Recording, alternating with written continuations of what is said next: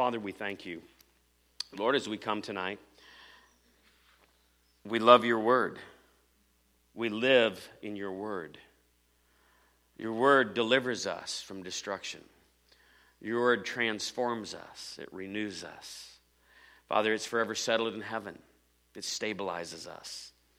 Father, it causes us to know truth. Father, we pray tonight that you give me clarity of mind, articulation of speech, and boldness of spirit to speak your word. Father, we pray tonight that each person here would have ears to hear, hearts to receive, and a will to do your word. Because it's your word that was made flesh and dwelt among us. It's your word that you said that you exalt even above your own name or your very being and character. And so, Father, we ask for that, and we ask that you would just change us tonight in Jesus' mighty name. And everybody said, amen. Well, we're keeping the youth up tonight because of a very special message that I want to share. And we are, the title really is just very simple, Dealing with Suicide. You know, suicide is one of the most unnerving, disturbing things that can happen, not only in a family, but in a church and in a community. How many would tend to agree with that? It's one thing when someone kills another person, but it's something very hurtful and just strikes deep into the heart when someone takes their own life. And this last week, we had 2 young people who took their lives. And I'm bothered by that. I don't want any of that on my watch. Brandon Rosendahl and Blake Nickel. Brandon's from the Pella area. Blake is from the Eddyville area. And in this last week, one was a high schooler, and the other one was an 8th grader, I believe. Is that correct? And Diana knows. Diana over here is the counselor for the Eddyville schools, so she's carrying a lot of the load right now, dealing with this and dealing with all that entails, counseling and helping people.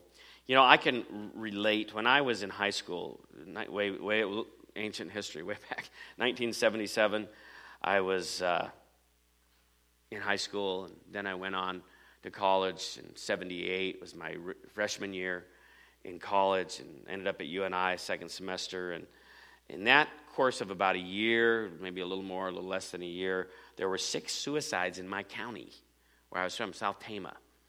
And it was the highest per capita in the whole nation. Let me tell you something, suicide becomes a force, and it begins to affect a lot of people. It's a very bizarre and morbid force that can get a hold of young people.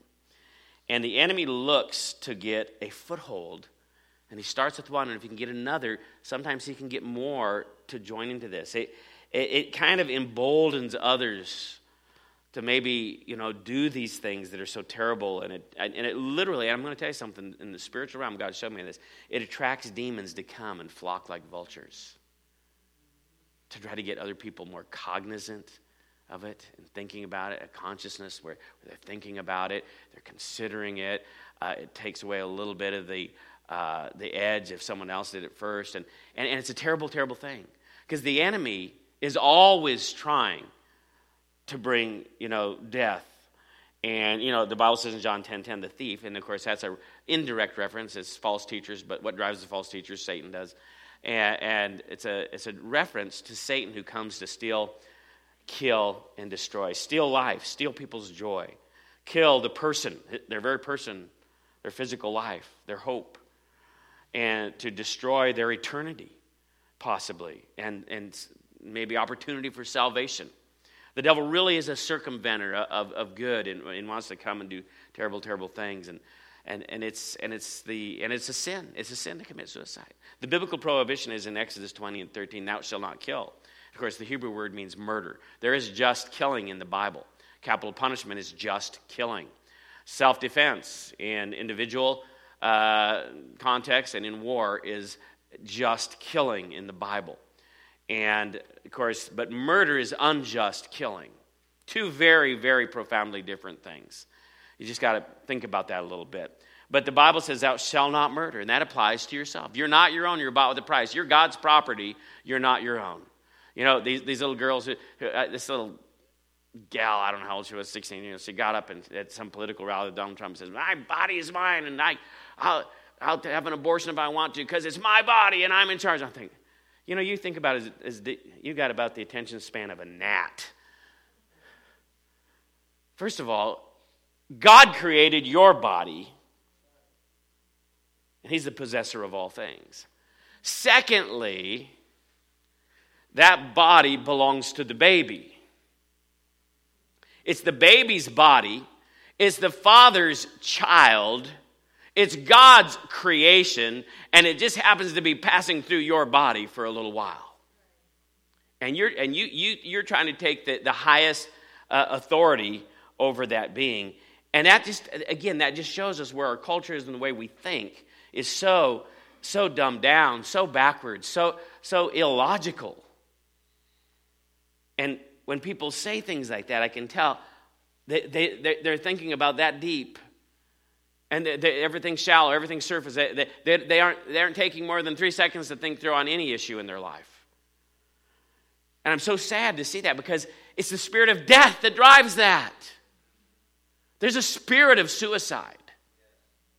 It's not just something you do. It's not just something that you feel. It's not just it's a force of Satan and demonic spirits that are always trying to bring these three things to steal, kill, and destroy life.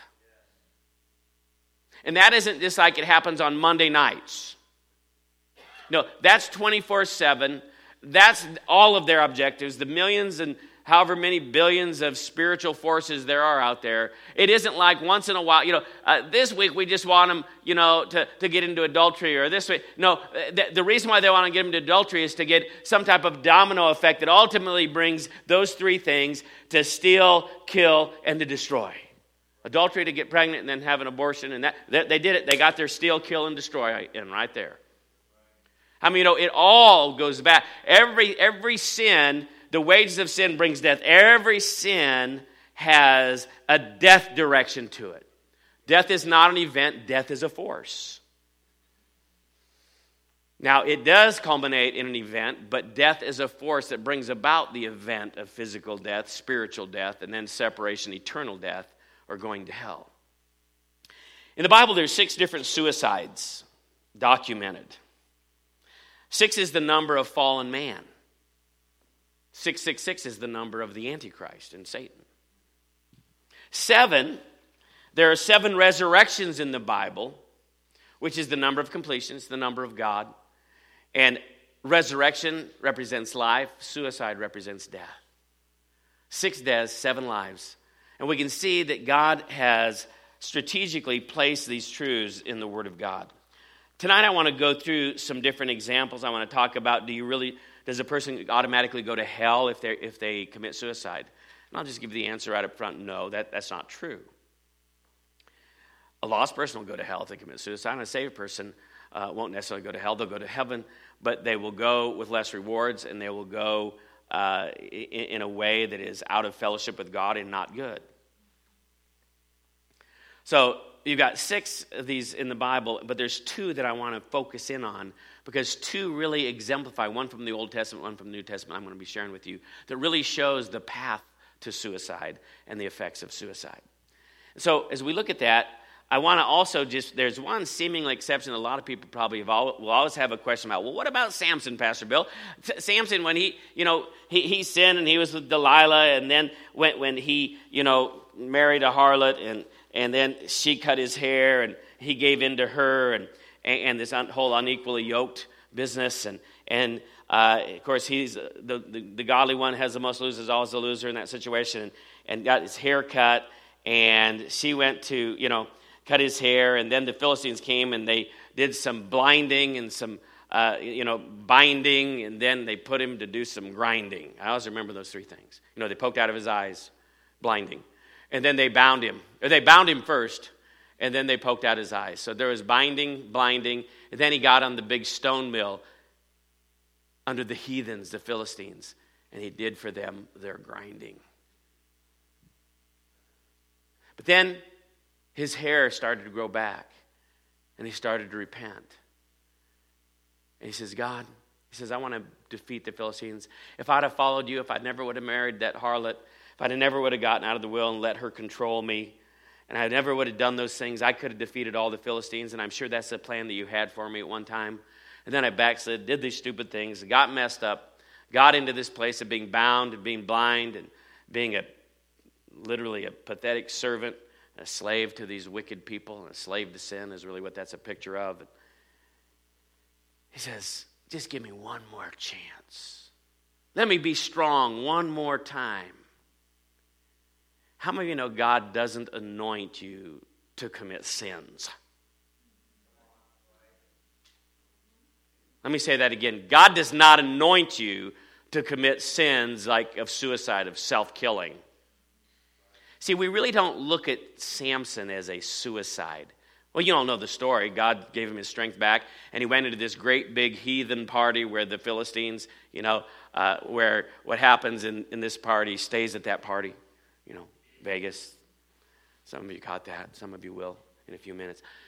And so he goes into this big, Philistine party, and they're all there, and they have a little boy lead him out. He whispers to the little boy. He says, little boy, there's two great big huge columns right in the middle. Lead me over in between those. And so they took him over there, and they tied him off, and they're all laughing at him. They're mocking him, and all of a sudden the Spirit of God comes upon him. The anointing comes upon him for one last time to finish the job that he was supposed to do, which is to take out the spiritual cancer called the Philistines and the wickedness and the servants of Satan. And he took and he pushed those big columns out, and the whole thing came down upon him.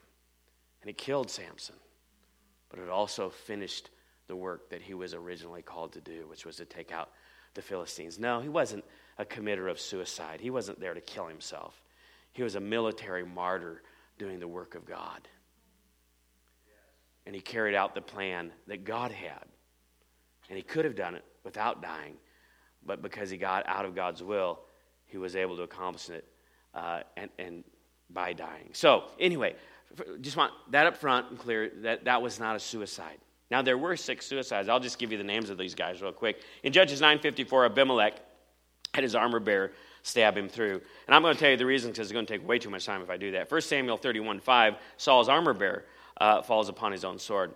In 2 Samuel 17:23, Ahithophel hung himself. In 1 Kings 16:18, Zimri burned himself to death in the palace as he set it on fire and stayed inside the palace as it burnt to the ground. So there were people who did this. But every one of those were wicked people. Every one of them. And we're going to look at 2 wicked people, but didn't seem to be very wicked from the beginning, that ended up committing suicide. And we're going to walk through the journey of what happened with them. And those 2 people are in the Old Testament, King Saul, and New Testament, Judas. Both were chosen leaders. The prophet Samuel himself chose Saul to be king. He anointed him and he appointed him. Jesus himself chose Judas to be one of that intimate circle of 12, the 12 apostles. When you think about that, how did this get started? Why did they fall? Well, we can start out the story with both of them. They both had disrespect and disobedience for their spiritual leader, for the man of God in their life. 1 Samuel 15th chapter, we all know the story very well. Saul goes out and does evil. Samuel comes to him and he anoints him, he appoints him. He says, go down to Agag, kill all the animals, kill all the people, all the children, the women, the grandpa, because they're a cancer. And God commands him to do something. I'm sure that wasn't easy to do. Kill the king. Take out everything. It's anathema. It's cursed. Let it be destroyed. He goes down there and he, compromises. He brings back the animals. He's got the king with him. Him and the king are like walking together, and maybe they become buddies. I don't know what happened, why he didn't do the job. He comes back, and the prophet Samuel says, what have you done? He went and he says, I just, the people wanted to keep it, and we just thought maybe we'd bring it back and use it to sacrifice. It's like, wait a minute. Only holy, specially chosen things that are approved by the priests, and the priests make that approval. The priests do that work, and the priests, you're not in charge of that. You have no business. What are you thinking of? And so he begins to talk back to the prophet. He says, when you were young, you were humble, but now you're very proud. And you think obedience that your sacrifice is going to do it, but obedience is better. And they have this back and forth. And there's a disobeying. There's a sneakiness doing it behind his back. And then he tries to use a religious excuse and he says, well, we are going to use it for the sacrifice. Yeah. How many liars make it up as they go? Wicked people always try to come off with some pious reason why they did it.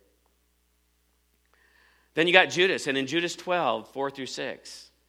Let's see, well, we'll just turn there. And we won't take long on this because this is the negative side. We're going to get to the more positive side, is what to do when people or when you're dealing with people that are struggling with these type of things. But in John, we see that Judas was stealing out of the bag. Well, he was the treasurer. Well, he was taking the money, in other words. And we can see that he was a lot like old Saul. He's being quite disrespectful to his leader. He's being very deceptive to his leader. He's very much behind the scenes to the leader. And it says this, then saith one, and we're in John 12:4. Then saith one of his disciples, Judas Iscariot, Simon's son, which should betray him. Why was not this ointment sold for 300 pence and given to the poor? And this is this godly woman who said that Jesus said should be used for a memorial, who came up and poured out a year's worth of salary in this special ointment to anoint Jesus for his burial. This he said, not that he cared for the poor, hypocrite, but because he was a thief. Reality, behind Jesus' back, he was a thief. He was a hypocrite. And he had the bag and bare what was put therein. He wanted that money put in the bag. He was saying for the poor, but so he could steal more money out of it. Now, it starts out, in many cases, with lost people, with wicked people. The devil lures them into some type of sin. And I don't know what the gain was for Saul. But Saul, for some reason, didn't want to kill that king. And for some reason, brought back all that livestock. I don't know if he sold some of that livestock. I don't know what he did with that livestock. But Saul was disobedient. Judas was disobedient. They were both very sneaky. And they both made up religious reasons why they did what they did to try to get out of, the condemnation that they were bringing upon themselves. Number two, we see that Saul begins to see David arise. David kills Goliath. David becomes a hero. David has the women singing, gosh, Saul's killed his thousands, but David's killed his 10,000. They're singing, doing the timbrels and tambourines and dancing. And all of a sudden, Saul's thinking, I'm no longer the head honcho around here. And suddenly he's jealous. Suddenly he's threatened. Suddenly he hates David. Suddenly he's throwing javelins at David. He's trying to kill him. Suddenly he's hunting him down. And now David becomes a fugitive instead of the great man in the kingdom that saved the day when he killed Goliath, the giant. And suddenly he hates him. Suddenly he's jealous. Suddenly he's becoming of a murderous spirit. And he wants to, he's chasing David down. And you can go over to 1 Samuel 28:18. And while he's looking for David, the priests hide David. And the priests keep David from getting caught. And he finds out about it. And here comes Saul. And he kills all the holy priests of God. How many of you say he's getting kind of bad? Yeah. Satan's getting a little bit more of a foothold. See, sin gives place to the devil. In Ephesians 4:20 it says, give no place to the devil. The devil just doesn't walk into your life and have any right-of-ways. Sin, the flesh, is where you get tempted with. Sin is when you act. And then when you sin is when you open up the door for the devil and you give place to the devil. So now he's really giving place to the devil because now he's cooperating with the kill, steal, and destroy great demonic commission. They're sent out to kill, steal, and destroy. That's their great commission. And now all of a sudden, Saul, who's supposed to be working with God, is actually now working with the devil. Now he gives place to the devil. Now Judas, in John 12, 4 through 6, he's stealing from the bag, and he starts out with small petty crime sins.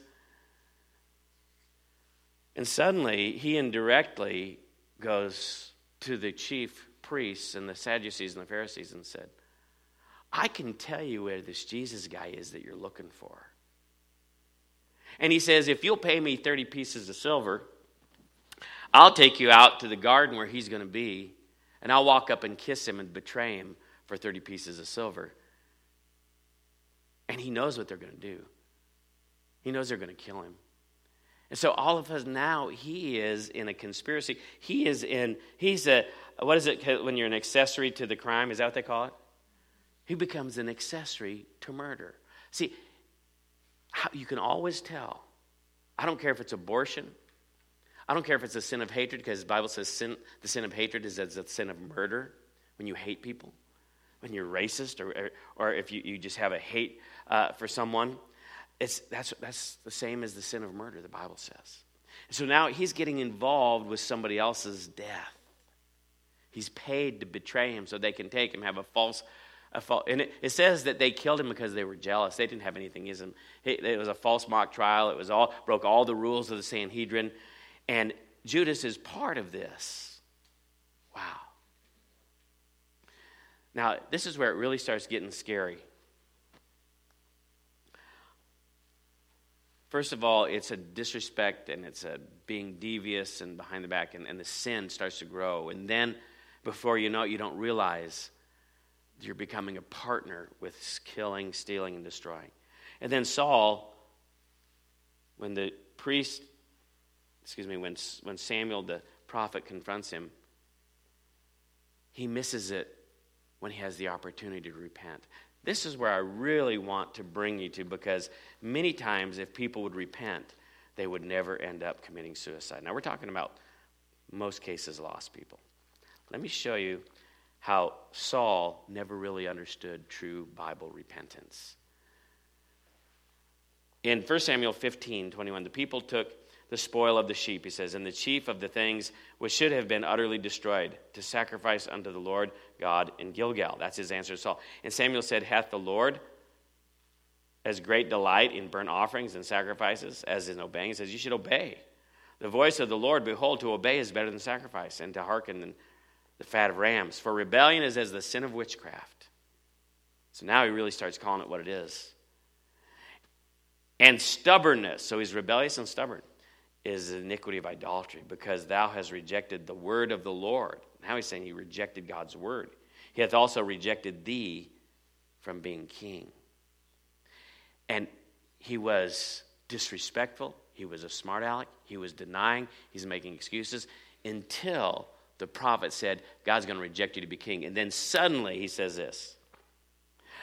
And Saul said unto Samuel, I have sinned, for I have transgressed the commandment of the Lord and thy word, because I feared the people and obeyed the voice. Now therefore I pray thee, pardon my sin, and turn again with me, that I may worship the Lord. See, he was only sorry for getting caught. You know, David, when he got caught and he had committed adultery with Bathsheba, he says, oh, against you alone, Lord, you and you alone have I sinned. You know, repentance is when it's you understanding that your sin is against the Lord. It's a relational breach. See, with Saul, it was only a breaking of the rules, and I didn't keep the rules. Okay, I said I'm sorry because I really am only sorry for getting caught, because I argued with you about it, justified myself about it, but the minute you start saying you're going to take away me being king, oh, now I'm sorry I broke the rules. It's not like, I've sinned against you, Lord. Please forgive me. I've breached our relationship. See, that's when you know somebody's really repenting. See, when you get off into sin and you never repent, and you never repent, and you never repent, you never confess your sin, and you keep hardening your heart, the devil gets more and more of a stronghold. The devil gets deeper and deeper into your life, and the deeper gets, and the devil gets that deeper control over your life. This is what happens to people, and they don't realize it. You see, Judas, he didn't know how to repent properly either. Let's go over to Matthew 27 quickly, and we'll look at another parallel between Saul and Judas. You know, Judas committed this, and then for some reason, the reality of it really hit him. And then he was sorrowful because he started to kind of realize what he did. And he completely goes about repenting the wrong way. Look at this verse of Scripture. Matthew 27. And it says, And when the morning was come, the chief priests, verse 1, and the elders of the people took counsel against Jesus to put him to death. And when they had bound him, they led him away and delivered him to Pontius Pilate, the governor. And Judas, which had betrayed him, when he saw that he was condemned, repented himself and brought again the 30 pieces of silver to the chief priests and elders, saying, I have sinned in that I have betrayed the innocent blood. And they said, what is that to us? See thou to that. And he cast down the pieces of silver in the temple and departed and went. And we know the rest of the story. He went and hanged himself. So here's the strange thing. He tried to go to the priests to repent. How many of you know he should have been going to Jesus? He should have been going to the Heavenly Father. He should have been going to the apostles. He should have been going to his friends. He should have taken that money and maybe given it back. But you don't go to the priests, the ones who paid you the money, and ask them for forgiveness. Like you violated, taking the money from them and then wish you didn't do it. No, you don't go to the priest. Just like you don't get sorry because you broke the rule. You're not sorry because you got caught. You don't repent to the priests, the co-conspirators that killed Jesus. You don't repent to them. You go to the Lord and say, against you and you alone, O Lord, have I sinned. So he didn't get repentance. He misses it on understanding what repentance really is. When you miss it on understanding what repentance is, it tells me you never really had a relationship. Can I get an amen? If you don't know how to repent, it's because you never really had a relationship, because repentance is all about a relationship restoration. And so he didn't know. And then what happens next is very bizarre, because it says that Saul is replaced by another. And I'm going to speed up here. And in Acts 17:20, it says Judas was replaced by another and let his bishopric being taken from him and given to another, it says. And that's in 1 Samuel 15:28 for Saul. And then it says in Acts 1:17-20, Judas is replaced by another. And so here they are. They're sinning. They're doing things behind their back. They're selling out. They're involved in life and death, taking somebody's life. And all these things begin to happen. They're replaced by another. And then in 1 Samuel 16:13-15, it says, when David, the Spirit of God came upon him, and Saul was turned over to a demon spirit. Now, here's the part I want you to listen to. Because people that commit suicide almost always are hearing voices telling them to do it. Almost without exception. Almost without exception. And here's something I want to point out that happened with both Saul and Judas. 1 Samuel 16. And look what it says. Then Samuel took the horn of oil and he anointed him, this is David, in the midst of his brethren. And the Spirit of the Lord came upon David from that day forward. So Samuel rose up and he went to Ramah. But the Spirit of the Lord departed from Saul, and an evil spirit from the Lord troubled him. And Saul's servants said unto him, behold, now an evil spirit from God. Well, if you look up in the Hebrew, that means that God allowed an evil spirit to come upon him. When he had gotten to this point where there was no repentance left in him. Now let's look at Judas. And we can see that Satan also is allowed to go into Judas. John 13:21. And so there's a component of spiritual doors that are open. There's a component of where Satan is given a place in people's lives. There is a component here that it's a very bizarre thing, and it's in John 13:21. And I'm going to just read again. I'm reading a lot out of the scriptures, I know, but just listen. And I'm just going to go. Jesus says there's going to be one that's going to betray me. We'll pick up in verse 26. And Jesus answered and he says, it is to whom I shall give sop when I have dipped it. And he's saying that's the one that's going to betray me. And when he had dipped the sop, he gave it to Judas Iscariot, the son of Simon. And after the sop, Satan entered into him. Then said Jesus unto him, that thou doest, go do quickly. And that was the betrayal. And then we go back, and the final thing is when Satan gets a place and Satan can begin to talk to people, you see this progression. We see that Saul, at the end of chapter 30, you can see that Saul is fighting against the Philistines. And if he would have originally gone and killed the people of Agag, he wouldn't have had to deal with them. He disobeyed, and it came back on him later. And the battle is going bad, and they're losing. And Samuel knows, he even tried to get a witch to try to get him in contact with God because he had no contact with God anymore. Completely non-repentant, completely away. And the verse picks up like this: and the Philistines followed hard upon Saul. And it says, I'm going to start in verse 1. Now the Philistines fought against Israel, and the men of Israel fled from the Philistines and fell down slain in Mount Gilboa. And the Philistines followed hard upon Saul and upon his sons. And the Philistines slew Jonathan and Abinadab and Melchishua, Saul's sons. And the battle went sore against Saul. And the archers hit him. And he was sore wounded by the archers. And he said, Then said Saul unto his armor-bearer, Draw thy sword and thrust me through therewith, lest these uncircumcised come and thrust me through and abuse me. But the armor-bearer would not, for he was sore afraid. And therefore Saul took a sword and he fell upon it. And of course, we know, as we just read over in Matthew, the same thing happens. He hears about Jesus being put to death, and I won't even turn there, and Judas goes and he hangs himself and commits suicide. So, I said all that to say this. There is a clear path that starts out with dishonoring and disobeying and being deceitful with those who are in authority in your life. You disobey, you dishonor, and you're deceitful. Then what it opens up, as we can see here, that they begin to have a coalition with people who do evil and bring death. And then they begin to deny, and when they have an opportunity to repent, for some reason there's no repentance left in them. And then God replaces them. And then Satan is allowed to come in, because it's almost like God says, you want to go this way? I will allow you to. I will allow you to do whatever you want.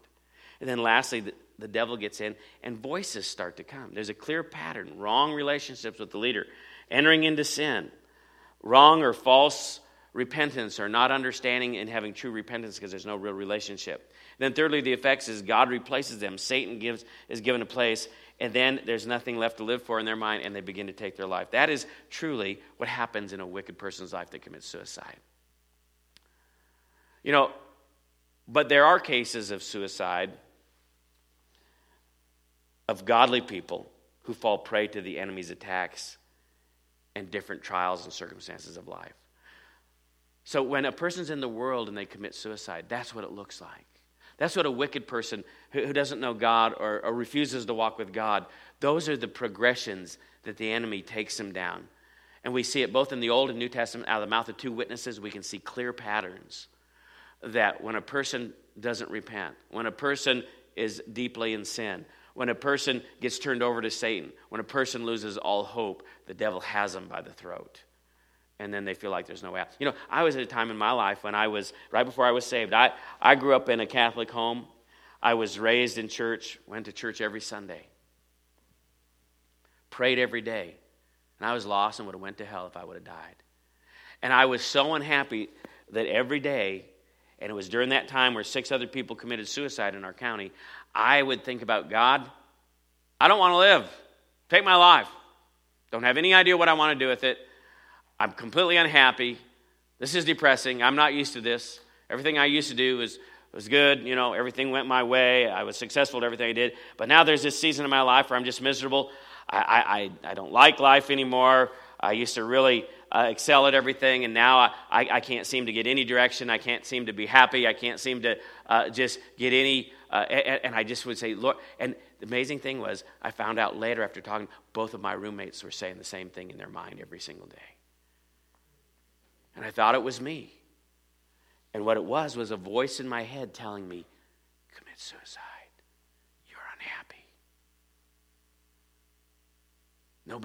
Nobody really cares. You need to just make this thing get over with.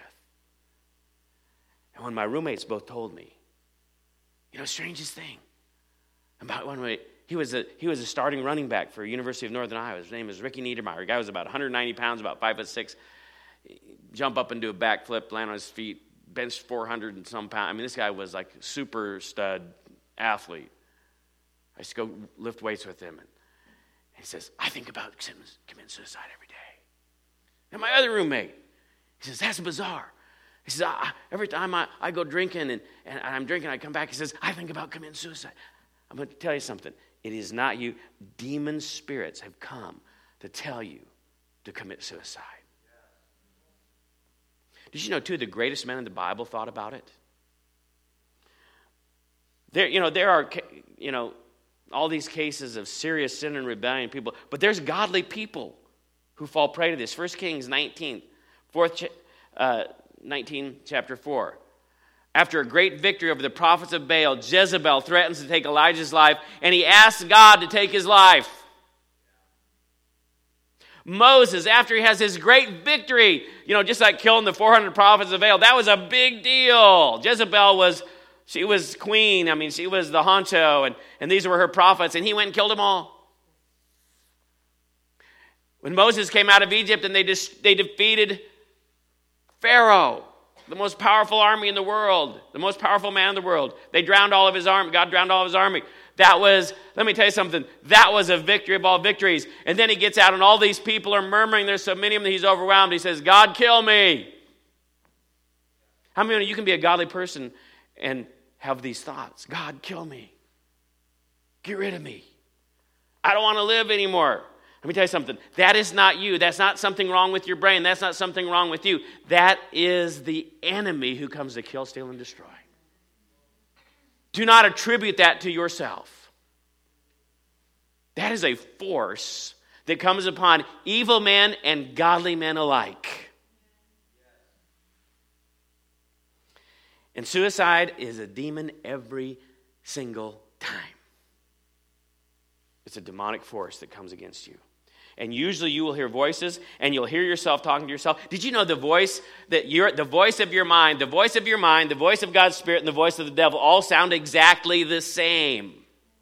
That's why you have to have the Bible to discern which one it is. Because the devil speaks through the voice of your mind. God speaks through the voice of your mind. You speak to yourself through the voice of your mind. So you don't know which one is God, the devil, or you unless you know the Word of God really well.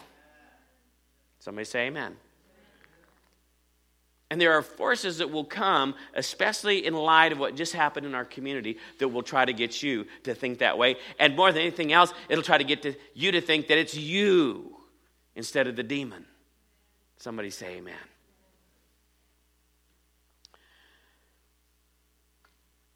See, 3 common areas that you come under attack as a child of God. These feelings are not from your sin, but they many times attack you even if you're not like Saul. You say, well, I'm not like Saul.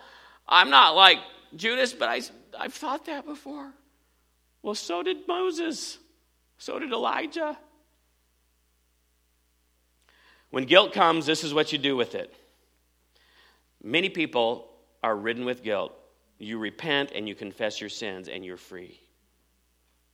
See, I was a Catholic. I didn't know what real repentance was. I thought repentance is go to the priest, get in the confessional, that wooden-looking refrigerator that they have in the middle of the church. It's got 2 doors, and one guy goes in one door and the other guy goes in the other door, and the one guy tells the other guy all about his sins. And then you think you're forgiven. See, I had a wrong idea of repentance. I didn't realize that there's a sorrow that leads me to repentance, to come before God and ask Him for forgiveness and have Him forgive me. If I confess my sins, He's faithful and just to forgive me of my sins and to cleanse me from all unrighteousness. And we even are called to confess our sins one to another if we've sinned against one another and go ask Him for forgiveness. Can I get an amen? The 10 commandments are 4 commandments about God and 4 commandments about your fellow men, and your love towards God and your love towards your fellow men, your forgiveness towards God, your forgiveness towards your fellow man. There's 2 worlds. Love the Lord thy God with all thy strength and thy neighbor as thyself. See, so the first thing that many people don't understand is they have guilt, and they have such guilt, they don't know to repent. Saul didn't understand repentance. Judas didn't understand repentance, and they lost all hope, and they started to cooperate, and they got filled with the devil because they couldn't stop sinning, because they couldn't start repenting.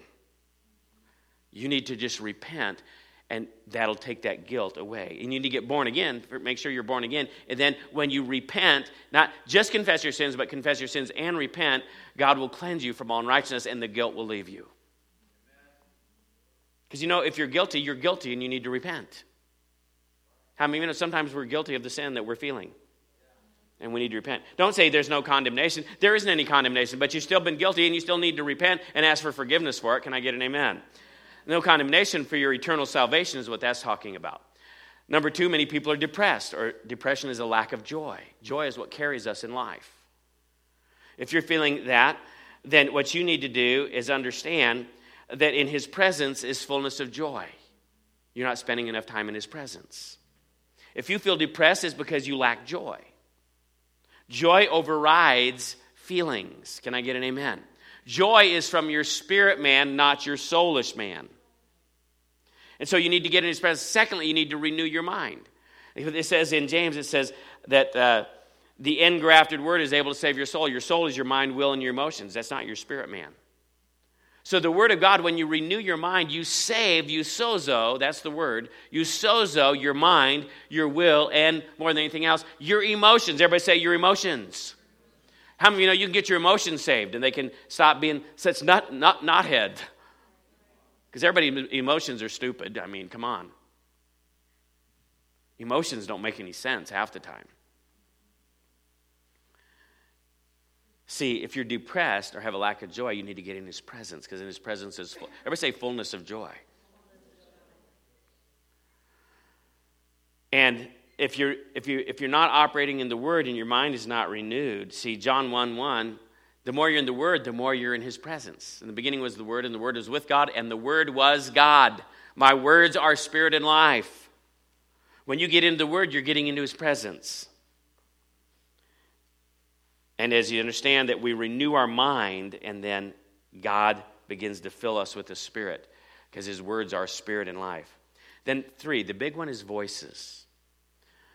When you hear yourself talking to yourself in a crazy way,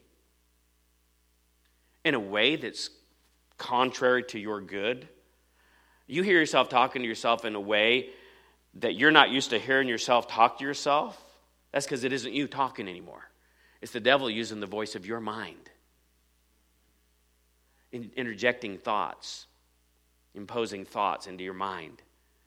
And when you begin to hear yourself talk to yourself in a way that doesn't seem right, that seems to be wanting to hurt yourself, know that that is always demonic forces.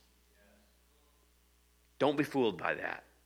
Oh, we thought I was going to talk in a voice like this. That's not what demons sound like. Sorry, Hollywood, you're a bunch of bipolar morons in Hollywood. You don't know what you're talking about. You don't know one verse out of the scriptures. The voice of the devil sounds just like your voice, talking to you, but when it starts talking to you in a way that really starts saying some strange things, you know it's the devil. Come against it. Say, shut up! I'm going to take authority over you, devil. I'm going to tromp on your face, because the Bible says that he has given us power and authority to tread upon serpents and scorpions and over all the power of the enemy, and nothing shall by any means harm me. Greater is he that's in me than he that is in the world. I'll submit therefore to God, resist the devil, and he'll flee from me. I overcome the blood with the blood of the Lamb. I overcome the devil by the blood of the Lamb and the word of my testimony, and love not my life unto death. I'm sober and vigilant, for the devil goes about as a roaring lion, seeking whom he might devour. I could go on. I can quote tons and tons and tons of scriptures. You better have the word, because he isn't going to go away just because you say, go away. No, you got to use the word. It's the sword of the Spirit. You better know what the Bible says about your relationship to the devil, that you have authority over him. Don't ever let the devil talk to you like that, even though it's your own voice. Somebody say amen. I'll tell you something, praying in tongues will run the devil out faster than anything else.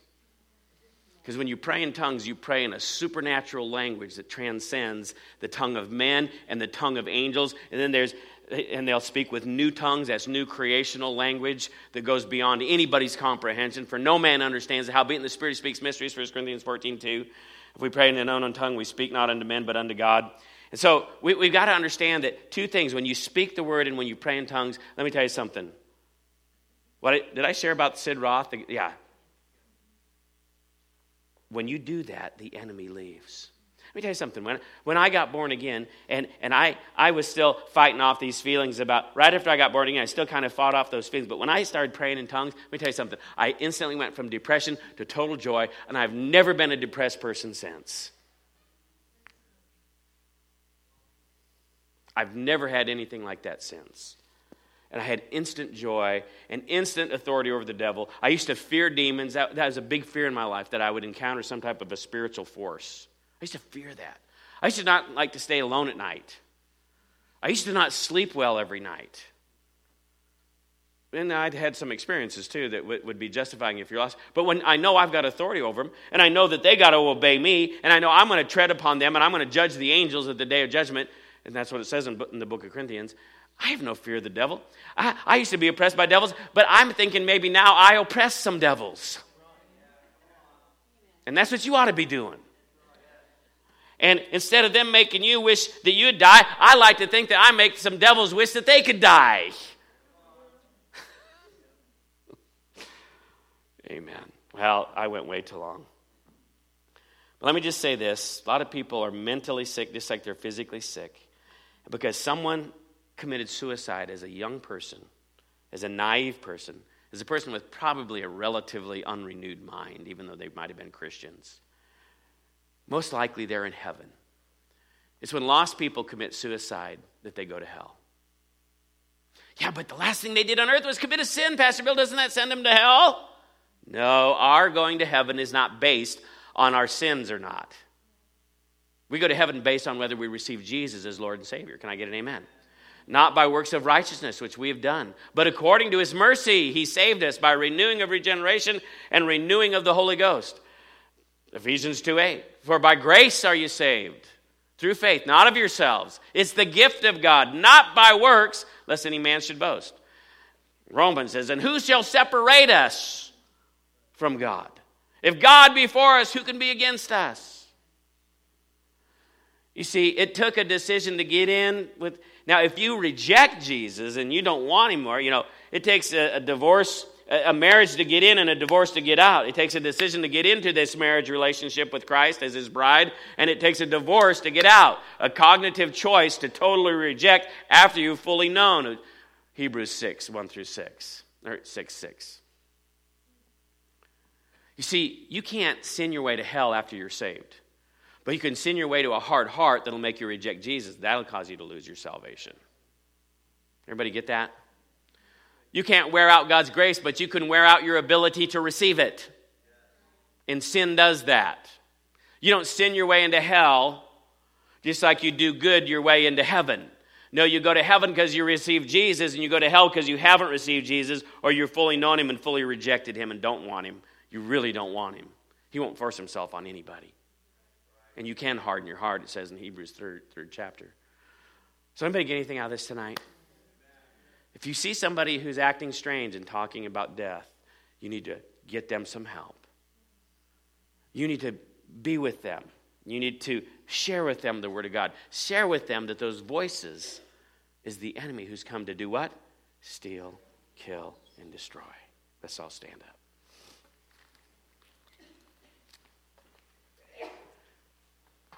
Sin is a danger. We need to stay away from sin. We need to properly relate to those who are over us. We need to obey. We need to resist the devil. We need to truly repent when we need to repent. We need to give no place to Satan. Why does Paul tell Christians to not give place to the devil? And how might you do that? Through sin and not repenting. Exactly the way Judas and Saul did. There's a reason why God says these things. So tonight, if there's anybody here and you've been struggling, I know we're going late tonight, but God told me to deal with this tonight. I don't like when kids are killing themselves. That really disturbs me. And if there's anybody here tonight with heads bowed and you are struggling with that, I want you to come down here and let me pray for you. And I'm going to ask you to come right now if there's anybody like that. Just go ahead. Raise your hand, and then I want you to come down. Is there any acknowledgement if you're struggling in any way, shape, or form with these type of things? I want to pray for you tonight, and I want you to receive some help. Well, praise the Lord. God's giving you this information then to take to other people? How many of you know somebody that you think might be struggling with this? Raise your hand. There's 2 people. There's 3. There's 4. There's 5. There's 6. We almost all know people who are struggling. Amen? You need to share with them the things that I taught you tonight. I mean, you don't have to go into the great detail that I did, but you need to share with them that there is hope and God loves them.